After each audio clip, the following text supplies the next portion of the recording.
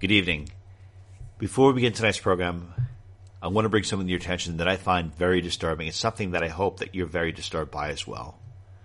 Earlier this week, a controversial broadcaster named Alex Jones had his entire YouTube channel removed, his entire podcast removed.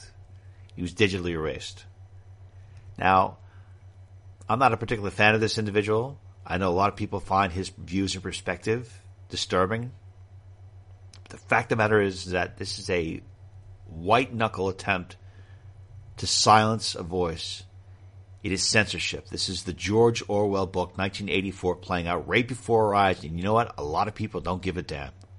A lot of Americans are just sitting by passively, letting it happen. Meanwhile, they're saying how much they love and appreciate the people that are defending their right. Oh, thank you for defending our freedom. Thank you for defending our freedom, they say.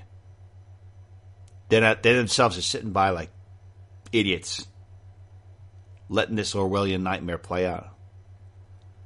We are in the midst of a very dark period of time, my friends. When voices can be silenced, any voice whatsoever, it is a direct threat to the truth.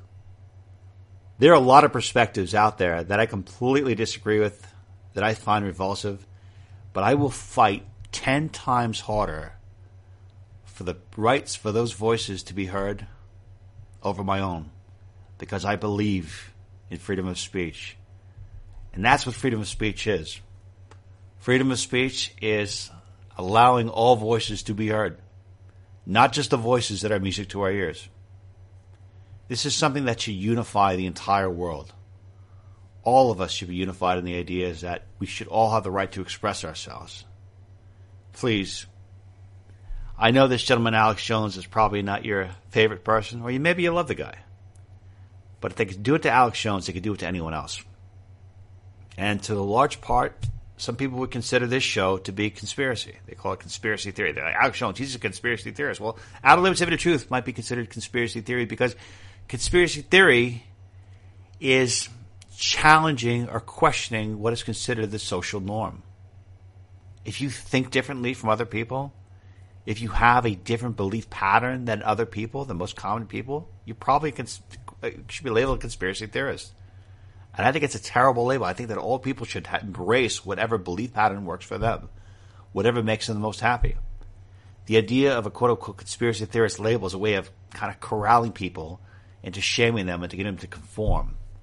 And if you listen to the show for a long period of time, you know one thing we don't preach or promote, I would say preach, is promoting, is nonconformity, finding the truth within. So we're going to talk about this issue going forward on future shows. But I don't know, maybe one day they'll say, Outer Limits of the Truth, you know, you're promoting a certain type of speech or you're bad or something. I don't know what's going to happen. But for as long as we have our time together, I encourage you to please stand up for free speech. Stand up for people who are promoting speech that you find revulsive, not because you embrace who they are or embrace their perspectives, but because you believe that the right of freedom of speech supersedes anything, any perspective that anyone could say. And let us start tonight's show.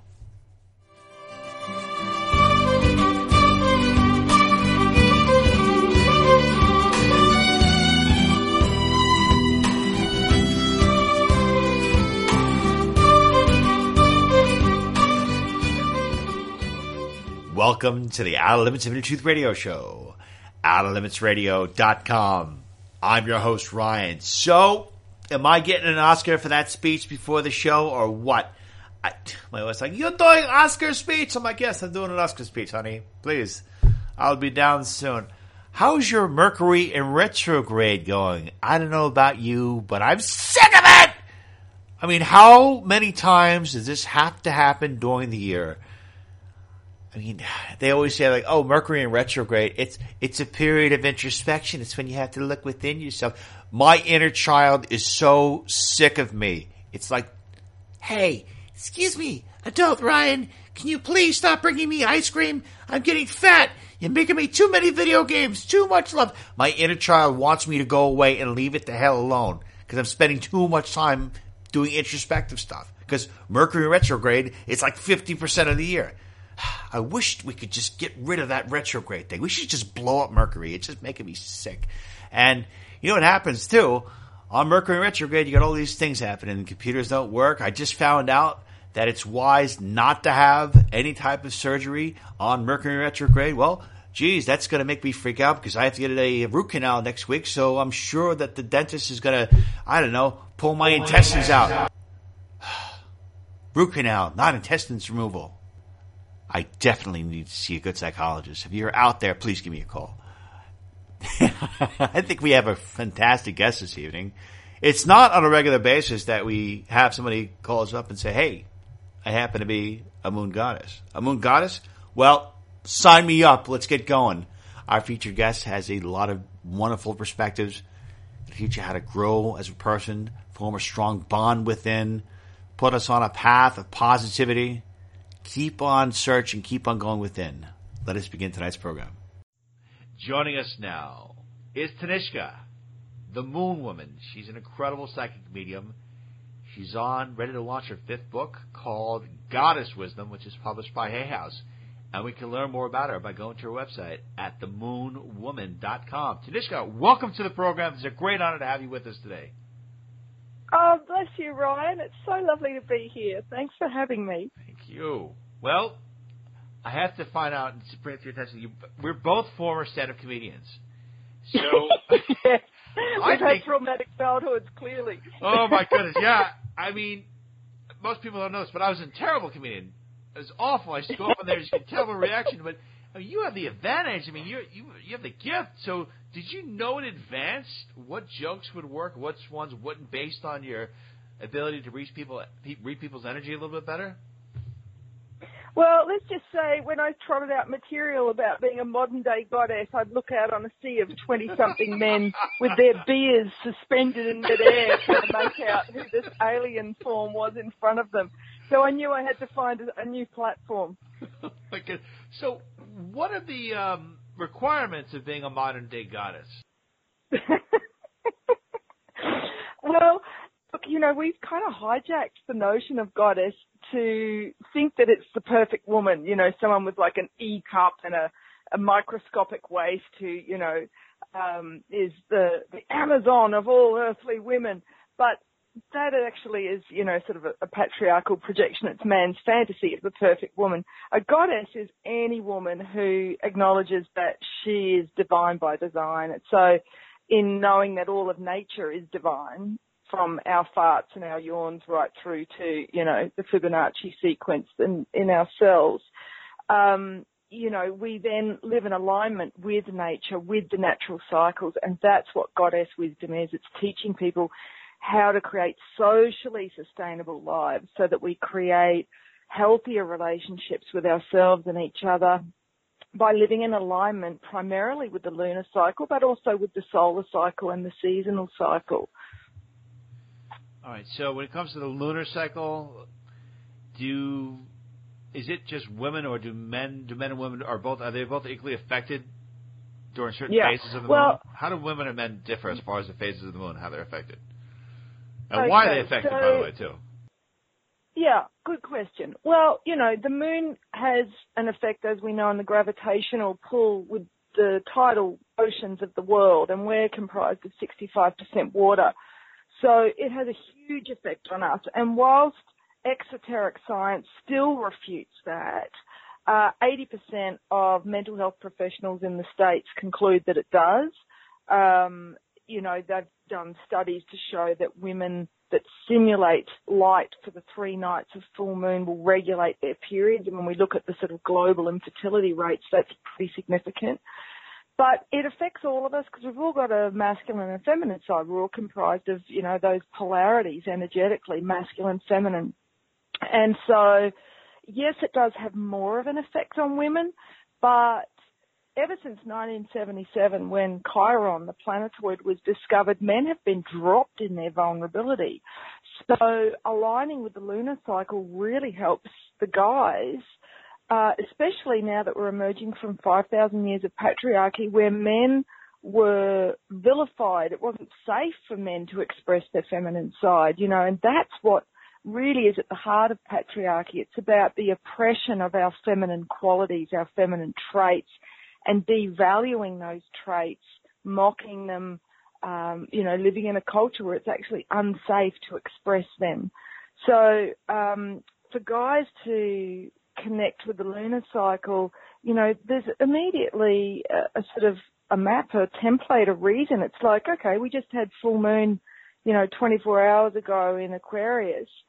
So that's the sign of, Shazam, insights, and Kundalini and electricity. So things can go wrong with our Wi-Fi connection, but it's also an amazing time to download intuitive information and to get flashes of our future and to align with that. And also opportunities for harnessing the power of the people. So once we understand the lunar phase and the lunar sign every day, life gets easy because we've identified, that's the lesson of today. So unlike a salmon swimming upstream and pushing against the natural flow of the universe, the force, we are living with the flow. So we create far less stress and struggle regardless of our dangly bits. Okay, well, Tanishka, I'm glad you pointed this out.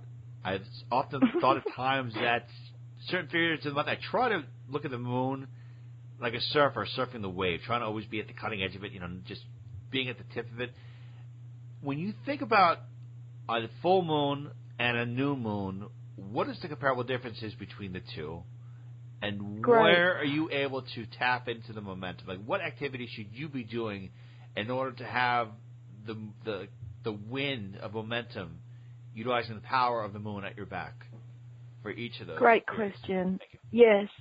And it's like surfing, So, full moon is party time. That's when you're most likely Love it. to get a receptive audience if you offer someone sexual favors. And the reason I have to find some takers for me. Well, good luck with that. The reason for that, if there's nobody in the offing, then community dinner is plan B. The reason is the full moon reflects the most amount of sunlight out of the whole lunar month. So it creates this magnetism between opposite polarities. So it's a coming together when we're, if we live alone, I'm a bit of a recluse, like I do, then we want to make sure around full moon we're going out to, I love to do devotional chanting or dance meditation around full moon, but something celebratory, or break bread with friends and neighbours.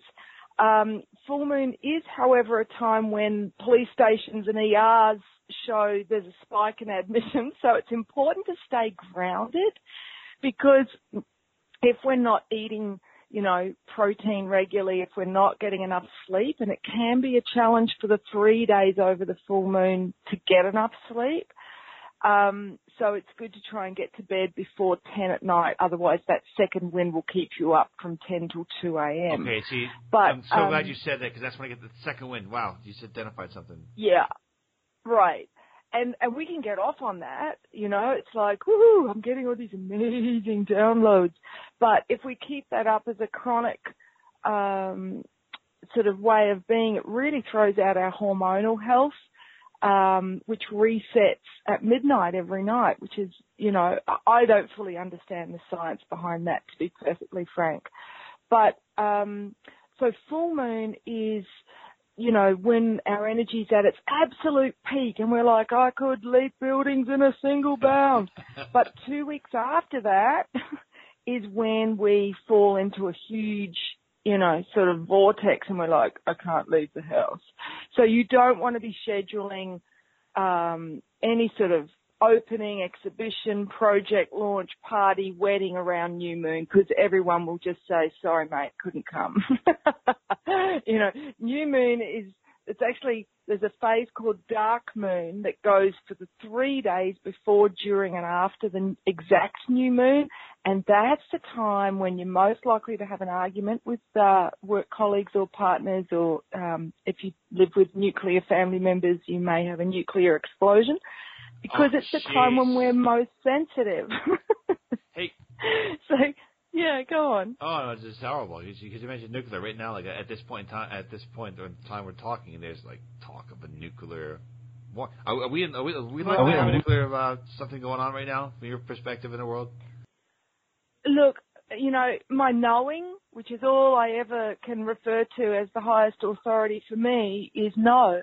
That it's all big wake-up calls for all of us to galvanise, to go, this is not what we choose to create as a species. We're better than that.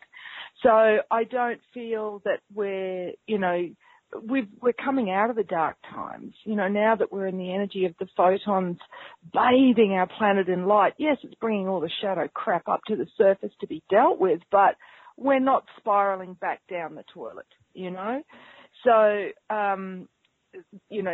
this is a time to celebrate, and to focus on what we're creating rather than be in fear and reactivity. But so getting back to new moon, that's when people are most likely to make fear-based decisions, to go into contraction, to retract, and feel irritable, cranky, tired. It's when most women on the planet menstruate. So if you think about the few days leading up to that, that's a global pandemic of PMT. Wow. Good to know. You just gave every man in the world a 3-day window of opportunity to spend time with the guys, to hunker down. Man cave time. That's right. Thank you. Mm-hmm. You're absolutely welcome. But the good thing to know, too, is that when women are premenstrual, that's when they actually most need a damn fine shag, because it's when everything goes into a state of hypertension, emotionally, psychically, mentally, and physically. And if a man can't, or a woman, if you're in a lesbian relationship, but if your partner can't claim you and take you, in a very primal way, because it's when the wild woman archetype is up when we're premenstrual, then you're likely to have somebody just nitpicking the crap out of you, focusing on your shadow like, those hens that pick their babies to death, So there's the dynamic, just to know, yeah. Now, what about the new moon? How do the energies kind of influence that? Well, new moon is when we have the lowest tide. So you think about that. It's when we're at our lowest ebb, when our horns and our tail is out, because we all go equally in both directions. So knowing that, that's a time to go to ground. It's when traditionally women would go to the moon lodge, to the red tent, because it's when we're at our most psychically expanded. And of course, that's also compounded if you're menstruating. And those that are no longer menstruating continue to cycle energetically. So they're just, in a expanded psychic state all the time, post-moon pause, as it was traditionally known. So this was a time when the women would gather and, like I think Yeshua said, when 3 or more are gathered in my name, then again we expand our consciousness. And so they would channel, they would bring through insights for the collective. They would do healing on each other and on, the Earth Mother. This was a time when everyone would sort of down tools, not because it was shameful for a bleeding woman to touch anything, but because this was a time to honour our most inward self when we were said to be closest to the divine, because, it's when the inner realms really open up for us. So it's a time for meditation, a time for journal writing, a time for deep introspection, so that we're processing all of our emotional experiences, so we're not taking anything unresolved to start the new lunar month. And if we're not doing that on a cyclic basis, we end up with, extreme emotional mood swings. And that's when women comfort eat around new moon. Women that don't have a moon lodge practice in their life, they'll be chowing down a cheesecake around new moon.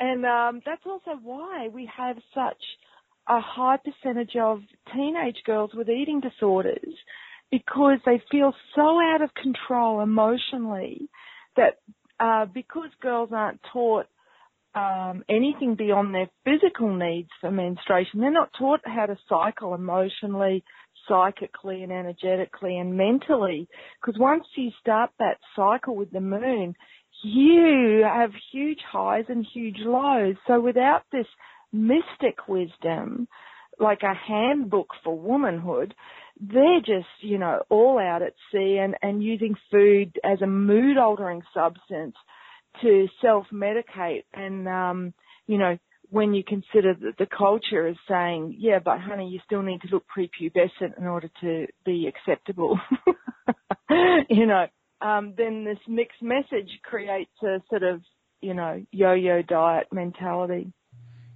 I think you mentioned before at the very beginning of the show that I think most human beings are 65, 72% water. We're mostly water. The average adult body, 65, they say. Yeah. Okay.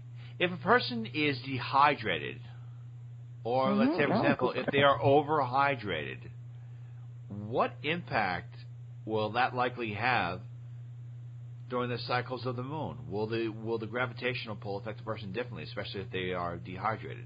Do you lose some of the... Wow, you blow me. I've never, ever considered that before. That's an awesome question.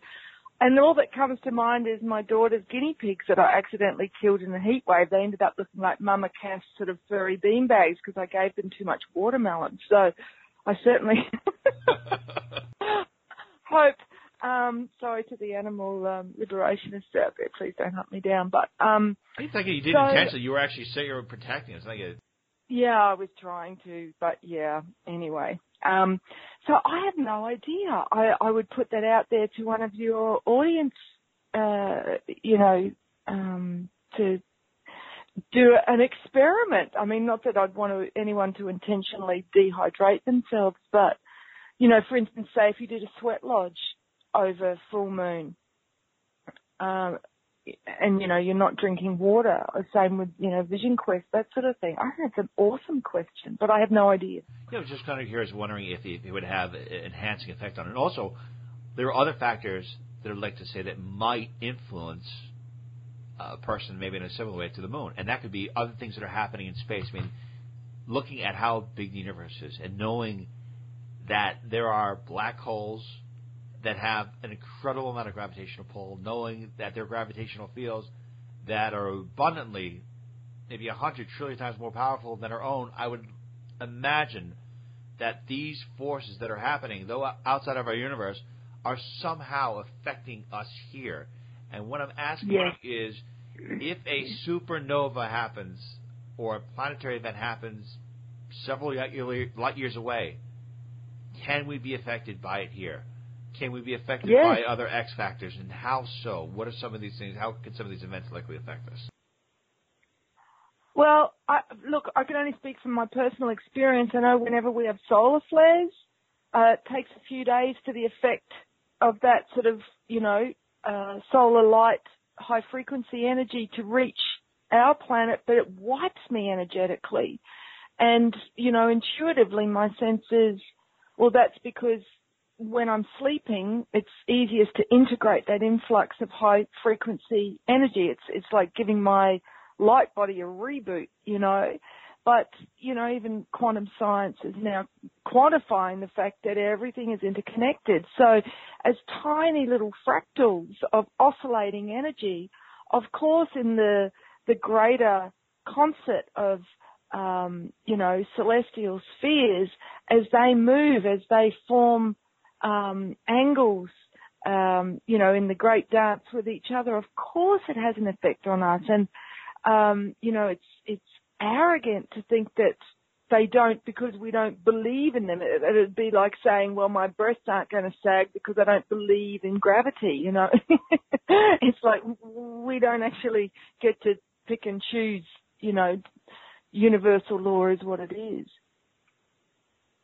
Now, what about your background? I mean, some people, I guess they've grown and developed their capabilities of psychic abilities. How did you develop your abilities? What is your background? What are some of the reasons why you felt that you had this gift? Well, I grew up, my mum was very psychic. She was a Piscean. And she'd do stuff like, you know, when she'd pick us up for school, she'd say, "Congratulations on getting an A on your Waldorf salad." And we're like, "Haven't told you yet, Mum," you know. Oh, so she already did. But I didn't even know that what I'm doing for a living even existed. It's not something my school guidance counsellor, you know, had on his list of to-dos. So I started out, you know, doing performing arts, which really helped with then later on creating ritual, creating sacred ceremony. But it all changed for me 21 years ago. Earlier than that, 5 years before that, I started, you know, on my 21st birthday, I was given 2 copies of Kahilga Brown's book, The Prophet. And one of the women, I had a job, my only normal job actually I've ever had was proofreading police interviews. So I'm listening to murderers and rapists and, you know, as a 19-year-old girl. Yeah. And one of the women in the office, you know, had been, you know, drinking cleaning fluids as an alcoholic and, you know, transformed herself. She was a fellow Scorpio and she handed me a copy of Louise Hay's You Can Heal Your Life one day in the lunchroom and said, "I think you could use this." So God knows what I was saying about my upbringing. But, so that started me on my sort of quest at 21.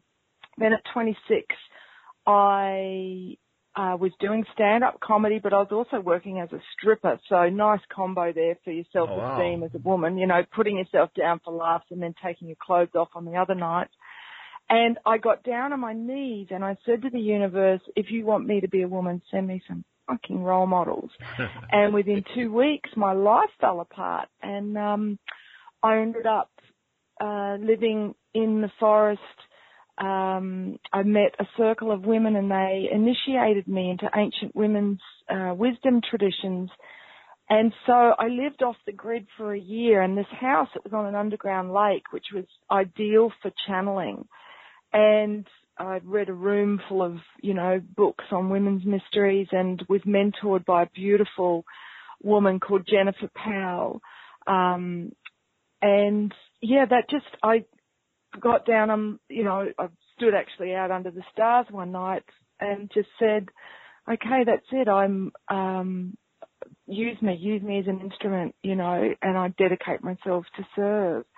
So then I started running goddess archetype workshops for women and wrote my first book, and it just grew from there. So it's been 21 years, and in that time I did 12 years of readings for people. So that really, you know, it's like any muscle. The more you use it, the stronger it gets. So, and then in 2011, a student of mine said, "Hey, do you want my Facebook page?" And, yeah, so I got very clearly October 2012, I needed to stop all local, you know, one-on-one sessions, couple sessions, and I was doing mixed circles for men and women at full moon and red tent moon lodges for women at new moon to focus on the global, you know, being a midwife in that way for the Aquarian age. And so this page, it just grew to over 500,000 people within 2 years. So a lot of it, that's why I changed the name to the Moon Woman, because most people knew me as the Moon Woman, but all women are Moon Women. I don't certainly claim to have the only, you know, badge on that. Do you find that because of the pain that you went through and the self-doubt that you went through, that allows you to have a greater resonance with women because maybe they can see part of their pain associated with you, and because you've taken it to a kind of an extreme place, that they kind of find solace in you, knowing that you were able to come back and overcome a very early life that seemed to be very challenging. Yeah, look, I think the greatest thing that we can do is to come together in circle to heal, because the first stage of healing is one-on-one with healers, counselors, because when we're dealing with what is deeply shameful for us, it's too overwhelming to share that in front of a lot of other people. We can only deal with a one-on-one sort of situation. But when we've done that for a while, we're ready for the next level, which is circle work. And this is why all the ancient civilizations had circle as a practice. And one of the greatest powers of that is sharing your vulnerability. So it's not about, putting yourself on a pedestal as the one who's got it all figured out. It's about teaching through your own experiences, sharing and making a safe space where there is no judgment. So anything that people are sitting on that is holding shame, which is toxic emotionally and mentally, just naturally comes up, and everyone heals together, and that's profound. So, I feel that that's something we really need on the planet again, because it's like, in Lord of the Rings, our world has been eclipsed by the shadow because we haven't consciously had practices to embrace those darker aspects, those unconscious thoughts and behaviors and feelings. And just by having that as a practice, we bring it to light, we embrace it, we say, yes, I'm that, I'm all of it. And the more we do that, the less self-criticism and self-judgment we have of ourselves and of others. So, yeah, look, I bless all of, I could tell you some stories to curl your hair in terms of, let's do it. The life. Okay. All right. I was homeless with my daughter when she was 5. I've been raped twice. My daughter recently, only this year, she cut all contact at 14 to go and live 2 states away. So, I've been put in a crucible of, transmutation. It's like, okay, can you deal with this? Can you deal with this? Can you find God in this? Can you find God? Can you be grateful for this experience? And I have 5 planets in Scorpio, so I think that's part of the journey, that we keep going into the shadow and going, yes, I can fully see the divine, the blessing in this, So, yeah, it's just been my personal journey, but it's, I also look forward to the second half of my life. I'm 46 going on 47. Maybe suffering doesn't have to be the only trajectory to wisdom, I'm like, yeah. Do you think that, obviously you've done a lot of work on yourself, and you've really sought out and I guess tried to evolve a lot of different ways. Do you find that because you have a heightened sensitivity and because you have made shadow processing a part of your life, that some of the pain and suffering that you were going through could actually be other people's pain and suffering that you have actually taken on or have offered to take on, knowing that you are strong, knowing that you are sensitive, knowing that you have an insight that other people don't have? Do you find that you have taken on more pain and suffering that maybe your life was originally intended to do? Well, that moves me when you speak, so thank you. I do feel that as souls we choose a lineage that we feel, I can take that on, and I grew up with a mum who has undiagnosed mental illness and a dad with Asperger's. So, from the very beginning, I connected more with the universe than I did my family,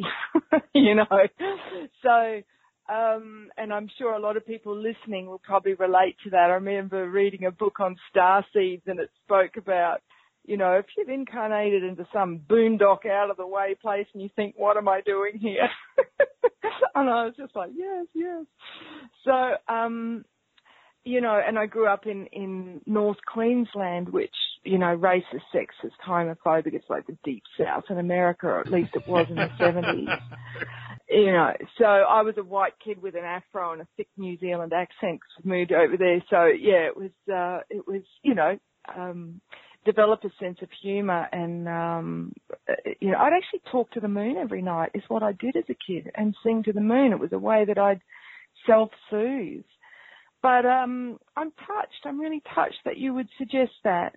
I do think that I bit off what I thought I could handle, although sometimes I've kind of gone, what was I thinking? I was showing off, I want to bring to your attention that there's something that I've observed. I don't know, I have this theory, and I don't know if it's true or not, but sometimes I feel that when I am in a negative place or I'm not feeling good, sometimes I'll meet a person who happens to be a jerk. They'll happen to show up in my life, and that negative feeling that I have will go away. It's almost as if they came to pick up the negative feeling. Like the energy kind of left me to go to them.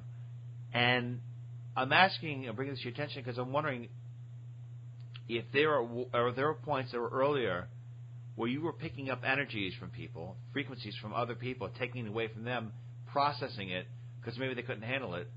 And I'm wondering in the same light if, when people are a little bit down, they come to see you, you kind of pick them up a little bit.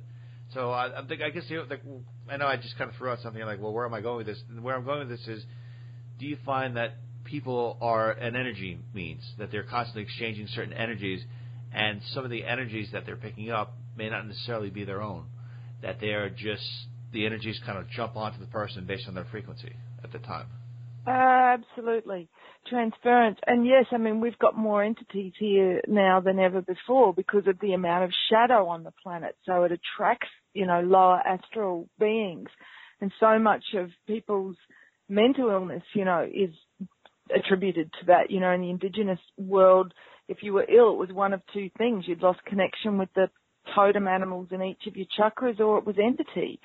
So, absolutely. However, I would always, before seeing a client or before holding circle, I would always set up very strong, clear, energetic boundaries so that, it's not my place, and being very empathic, as I'm sure a lot of the listeners are, and we're all becoming more and more so. It's the way that we are communicating more and more through our subtle senses with each other. But, part of what we're needing to learn as we evolve is how to be energetically responsible beings. So, teaching our kids to put their roots down so that they're grounded. In Australia with the Aboriginals, they'd come up behind a kid and push them from behind, and if they fell over, they'd say, right, go do your grounding. It's just part of life. Put your roots down to Big Mama every day, So, and I think, with the number of people experiencing anxiety, it's because that energy, that bioelectric Kundalini energy, is not sufficiently grounded.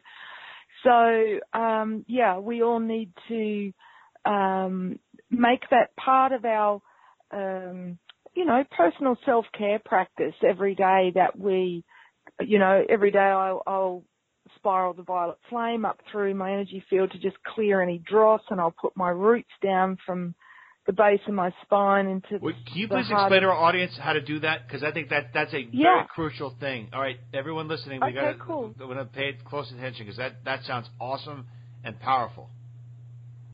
All right, cool.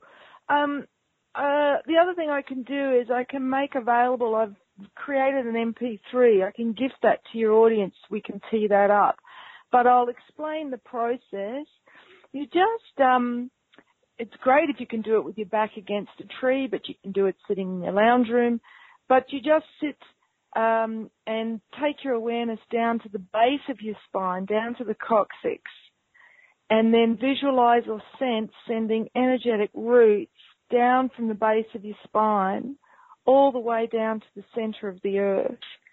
And for me, I sense, Shambhala, this beautiful crystalline matrix, a sort of star of light that is the heart of Gaia consciousness, and then breathe that up and, breathe with the mother, attuning your heartbeat to her, creating that sense of oneness. And that's something that we've lost on the planet primarily because of the culling of whales. Whales sound through their sonar the consciousness of oneness with the mother. And so it's said that elephants do it on the land and whales in the sea. But we can start doing that just by connecting with the mother in that way, putting our roots down and breathing her energy up. And then what I do is I bring bring that energy up, spiraling the dross of each of my 7 chakras. I actually breathe up and visualize the twin serpents, so the meridians of sacred feminine, sacred masculine energy, which are known in the yogic tradition as Ida and Pingala. One's red and one's white, and they loop around the chakras. So what this does is it creates, the healing symbol, the caduceus, within our energy field to create wholeness and balance between left brain, right brain, masculine, feminine qualities of our being.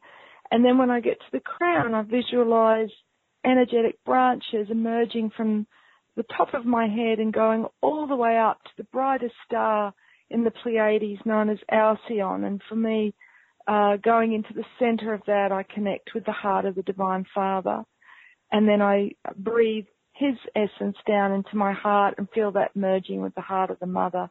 So I'm, again, just creating that balance. And then I finish off by visualizing the Sri Yantra, which is the sacred geometric pattern for divine union, which, if you chant Om, divine iron filings will arrange themselves into the Sri Yantra. So it's the symbol of the divine unmanifest as pure potential within us. So I just see that as a fractal within every cell, and visualize a spiral of violet flame starting a foot beneath me in my Earth Star chakra, and then spiraling all the way up through my body and transmuting any energy into holographic particles of light, which then shower back down through me. So that's part of what I do in my morning. Wow. What you do in your morning is probably what most people don't do in a week in the U.S. now. So that's a lot. That's a lot to do in the morning. 15 minutes. 15 minutes, wow. Yeah. I mean, to explain it takes longer than to do it. Oh, it sounds pretty good. So that's awesome. You start the day off, you have this connection, and it seems that it's kind of like gives you a nice little boost. It's like metaphysical coffee, metaphysical espresso there. You've got it. Because what happens is, if we're not plugging in and we're not filling up our petrol tank with energy from above and below, we're unconsciously going out as a vampire and stealing energy by being a victim and getting people to listen to our stories, our sob stories, or by packaging up what we think are our best assets and trying to steal looks from people, like all the ways that the ego tries to get attention, get energy from each other. And this creates a sort of sullied energetic transaction. So if we're walking around and we're full, then we're not needy. So we're sacred, we're sovereign energetically, and we are bringing that balance to whatever situation or interaction we're entering into. You mentioned a little earlier about these etheric critters that kind of running around because there's so much darkness. Yeah. Are these etheric critters, is the darkness, the origin of it, based out of the human psyche, based out of the human base fear, or are they coming from either another place within the universe or another astral plane of evil? What I'm asking you this is because I'm really trying to find where the origin of evil is, because we had somebody who had a near-death experience or a death experience said that all evil or perceived evil is all coming from humans. It's all human related, and I want to know what your thoughts are about that, if you agree or disagree. Well, I think, everything, microcosm, macrocosm, everything is a reflection. And I think that first and foremost, we need to look at what is within us, knowing that we will attract like a magnet a similar frequency. So rather than being, focused on, the boogeyman going to come get me sort of thing from anywhere and everywhere, what is it that's holding darkness within me? Is there a situation from my past that's holding shame, or a deep secret or something, and what needs to be healed? I do believe that there are darker frequency entities that are not of human origin that are then often attracted to, us when we're in trauma states. So, for instance, when women birth, we spiral. Our consciousness spirals deep down into the underworld, into, that the deepest, darkest place that is the void, in order to retrieve the incoming soul. That crossroads for birth and death, it's one and the same. And, women aren't given the shamanic preparation for birth that they need. And so a lot of postpartum depression is, women that have been so open and expanded psychically, but in the birthing, which is often traumatic in, hospital birth scenarios, they come back with entities attached.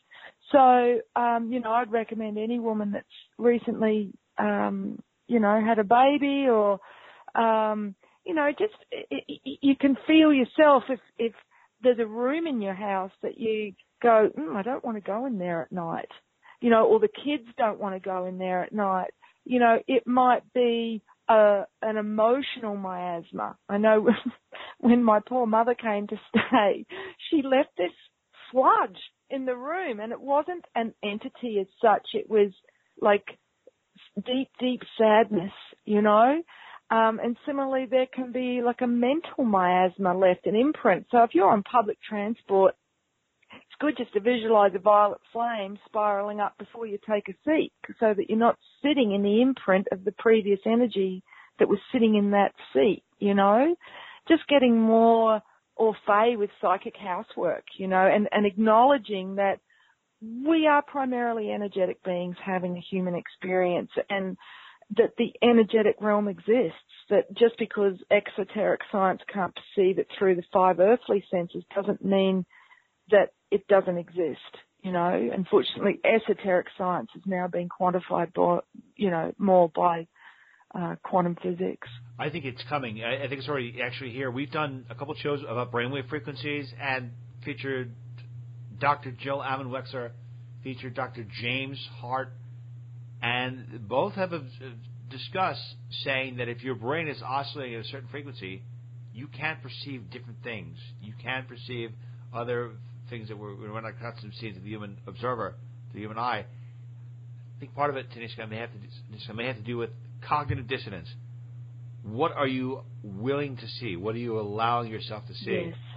And right now, we just had a really incredible gentleman on our program, Daryl Schoen, and he talks about the fear, the atmosphere of fear, maybe a lot in the U.S., but in the world. And discussing that fear, he talks about how when people are in a fear-based mentality, they kind of go back into their, survival ego mentality, and they get very, very primitive. And because of that, they kind of cut themselves off from the spirit. And the question I have for you is, do you think that the world is in a great state of darkness because they have so much shadow to process? Or do you think the world is in its perceived darkness because people just happen to be in a state of fear and they're thinking survival mode?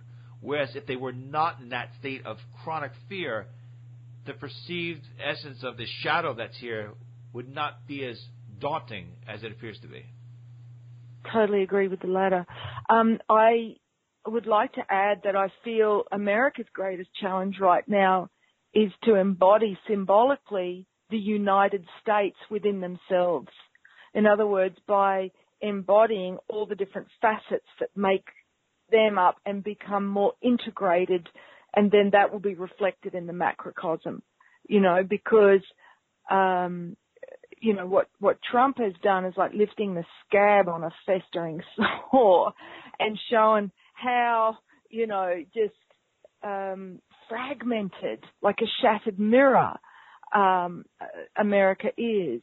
And, the fact that you have the Statue of Liberty, it's Ishtar. She is the ancient, she was known in the Bible as the Great Whore of Babylon, but Ishtar, so the Babylonian name for the goddess of love. So she's the one holding a beacon saying love is the way. And in her myth, she descended down through the 7 chakras to meet her worst self, and then to own her shadow at the 7 gates. and so that then she could see her light at the seven gates. And in doing that, she comes back resurrected and whole, and she's ready for divine union. So I think that symbolically that is the esoteric challenge for those that have chosen to incarnate or live in America. I do feel that, you know, in terms of the great rebirth, we have just entered the transition phase.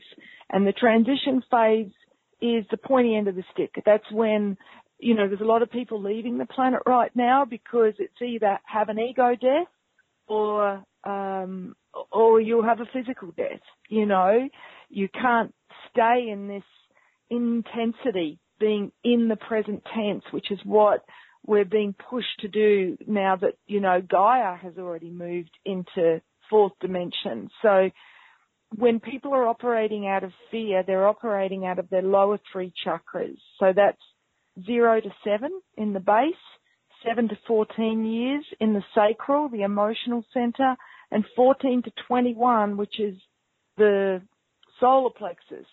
So because we haven't had rites of passage on our planet for 5,000 years in the Anglo-European cultures, people are operating like teenagers. I know teenagers. I'd say teenagers is too far advanced. I would say children younger that need to be spanked. They need a good spanking. Well, I don't know about the spanking, but, you know, there's a sense of I want, I get, and needing attention and being focused purely on quick gratification. What looks good is good. And so in order to do the 180 trajectory that's needed, we just need to move the energy up into the heart. And the way we do that is we reconnect with the inner mother and the inner father. They are the archetypes that sit in the heart center. So that means looking at our self-care, going, all right, how's my nutrition? Am I getting enough sleep? Have I got, you know, a support practice for myself emotionally each month during the darkest phase of the moon? Looking at your needs on all levels, mental, emotional, energetic, and physical, and saying, right, on a cyclic basis, how can I meet those needs? And then the inner father who says, right, let's look at the structures in our life. Are they supporting me or are they hindering me? Are they restricting me? You know, where am I perhaps pursuing status, money, and power instead of following my heart, which is what the hero within does. You know, his inner authority is his heart, not, you know, like Darth Vader, the Dark Father, who's seeking external power. He knows his power is within. So if we can activate those inner parents, we will fulfill the whirling rainbow prophecy and turn the world back to green, because we are operating out of that green ray, the heart center. I love the fact that, you know, you're encouraging people to empower themselves, that you're encouraging people to, I guess, to step into the light, to challenge themselves, to evolve and grow. A lot of people don't want to do that. A lot of people don't even think they have a problem. A lot of people don't even see the fact that they may be walking around being completely evil. If we, people that are seeking out the light, if you become very strong and you really, really just devote yourself to it, can you overpower the people that are walking around, you know, the darkness, and overpower them? I'm not saying that, you know, as a control trip, but just by basically saying, will your will be more likely to be done?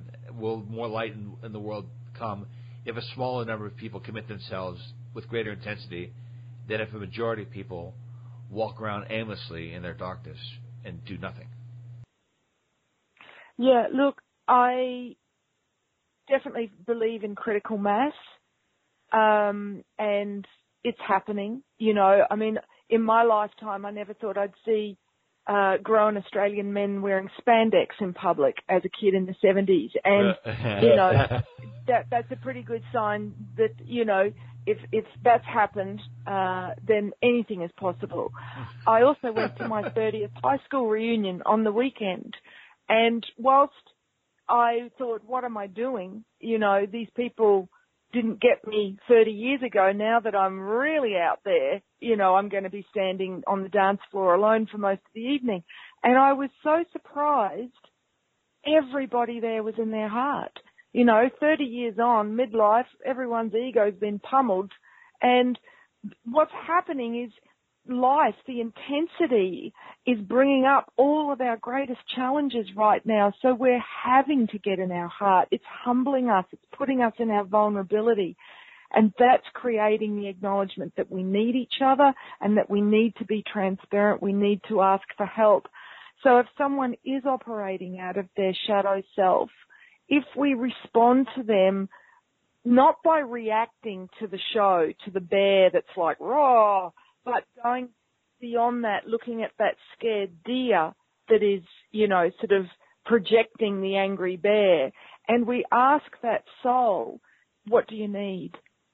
We immediately, it throws them off guard because they're expecting you to react to the bear, but also it says, brother, sister, it's like you establish we're connected, we're one.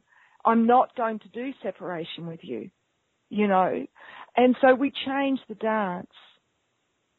And that's, really one of the hugest lessons of the Aquarian age. It's about bringing the energy not just into the fourth, but into the fifth, into the throat, which is where we have the transaction of brotherly, sisterly love. So not seeing our opposite as potential, seduction, and quickly evaluating them as someone that you either want to shag or you don't have anything to do with them, but as somebody who is your brother, is your sister, in the acknowledgement that we're all in this together and we all come from that one woman in Africa and we are family. We are the one organism, and it's through us working together that we're going to transform Gaia back to her garden state. Can you please tell us about your latest book? Tell us a little about it. I'd love to. Yeah. Yeah. What can people expect, and what are some of the... Cool. Okay. Well, it's called Goddess Wisdom, and it's a book that Hay House in the UK asked me to write, so it's available globally, and there's an online course as well with it. But the book is like a great comprehensive handbook for all the ancient feminine wisdom teachings and practices. But it's written in a way that it's accessible. There's a lot of, practical processes that people can apply and do. But it's, I speak from my experience, not just as a woman, but also facilitating women's events and channeling them, because I think that's really what I'm here to do and how I'm here to serve, and that is to remember those sacred practices that we did in Mesopotamia, in Lemuria, in Egypt, in those advanced civilizations where we did get along. And it's because we were more balanced, We didn't just acknowledge the masculine attributes, but also the feminine attributes. And that's something I love about your show, that you acknowledge the balance for mysticism and science. And it's when those two intelligences are honoured within all of us that we're really going to see a quantum leap in our evolution as a species. So, it's been getting, rave reviews. I got listed in the top 10 of inspirational books for women in Aspire magazine. So I think it's one of those books already that women go, I'm going to go buy copies for all my friends, because it's that's great. It's needed. It's that information that is every woman's birthright that she should get when she starts cycling, when she becomes a woman. So even if we don't know it, once we get hold of it, we're like, oh my God, this is a drink that I can't put down. Oh, that's great. That is a great way to describe your book.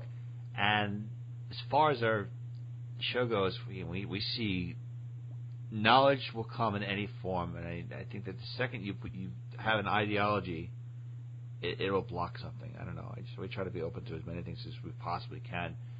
For somebody who is on that path, who really wants to transcend their pain, who really wants to heal themselves, based on your life, based on what you've done, what are 3 things you would recommend someone do, first 3 steps a person do in order to begin their healing process? Okay. The first thing I would do is start writing a journal, because a relationship with yourself is crucial, because we're so constantly bombarded by, especially if you live in an urban environment, billboards and, just constant messages telling you what to say, think, do, where, buy, travel to, you know. And so just to start that dialogue between yourself and your inner self. So, and then, ask the universe for help, because in terms of universal law, we have free will. So we have all these guides and ancestors that want to help us, but unless we ask, they can't intervene. So if we ask, trust it will be given, but also then follow the leads of synchronistic signs. If you get a sense to go somewhere, go, or to ring somebody, ring them. Or if you see the same image 3 times, it's like, okay, I need to ponder that. Why am I being shown that image? So read the signs would be the second, once you've invoked help. Let's see, third, I would say start a practice. It doesn't matter, there was an old VB beer ad here in Australia that said you can get it running, you can get it bushwalking. It doesn't matter how you get it, but your way of feeling the sense of oneness with existence. So for one person, it might be walking along a beach. For another person, it might be doing Kundalini yoga or chanting. Or art. Art is a language of the soul. It's a great practice for anyone who's experienced trauma that's been so bad they can't even put words to it. But getting it out in images helps the subconscious, which speaks in images, to validate what it's experienced and to consciously acknowledge it. So those would be my top 3, I reckon. Tanishka, it was a great honor to have you with us on our show today. Tanishka, the Moon Woman, I appreciate you being here. To learn more about her, we can go to our website at themoonwoman.com.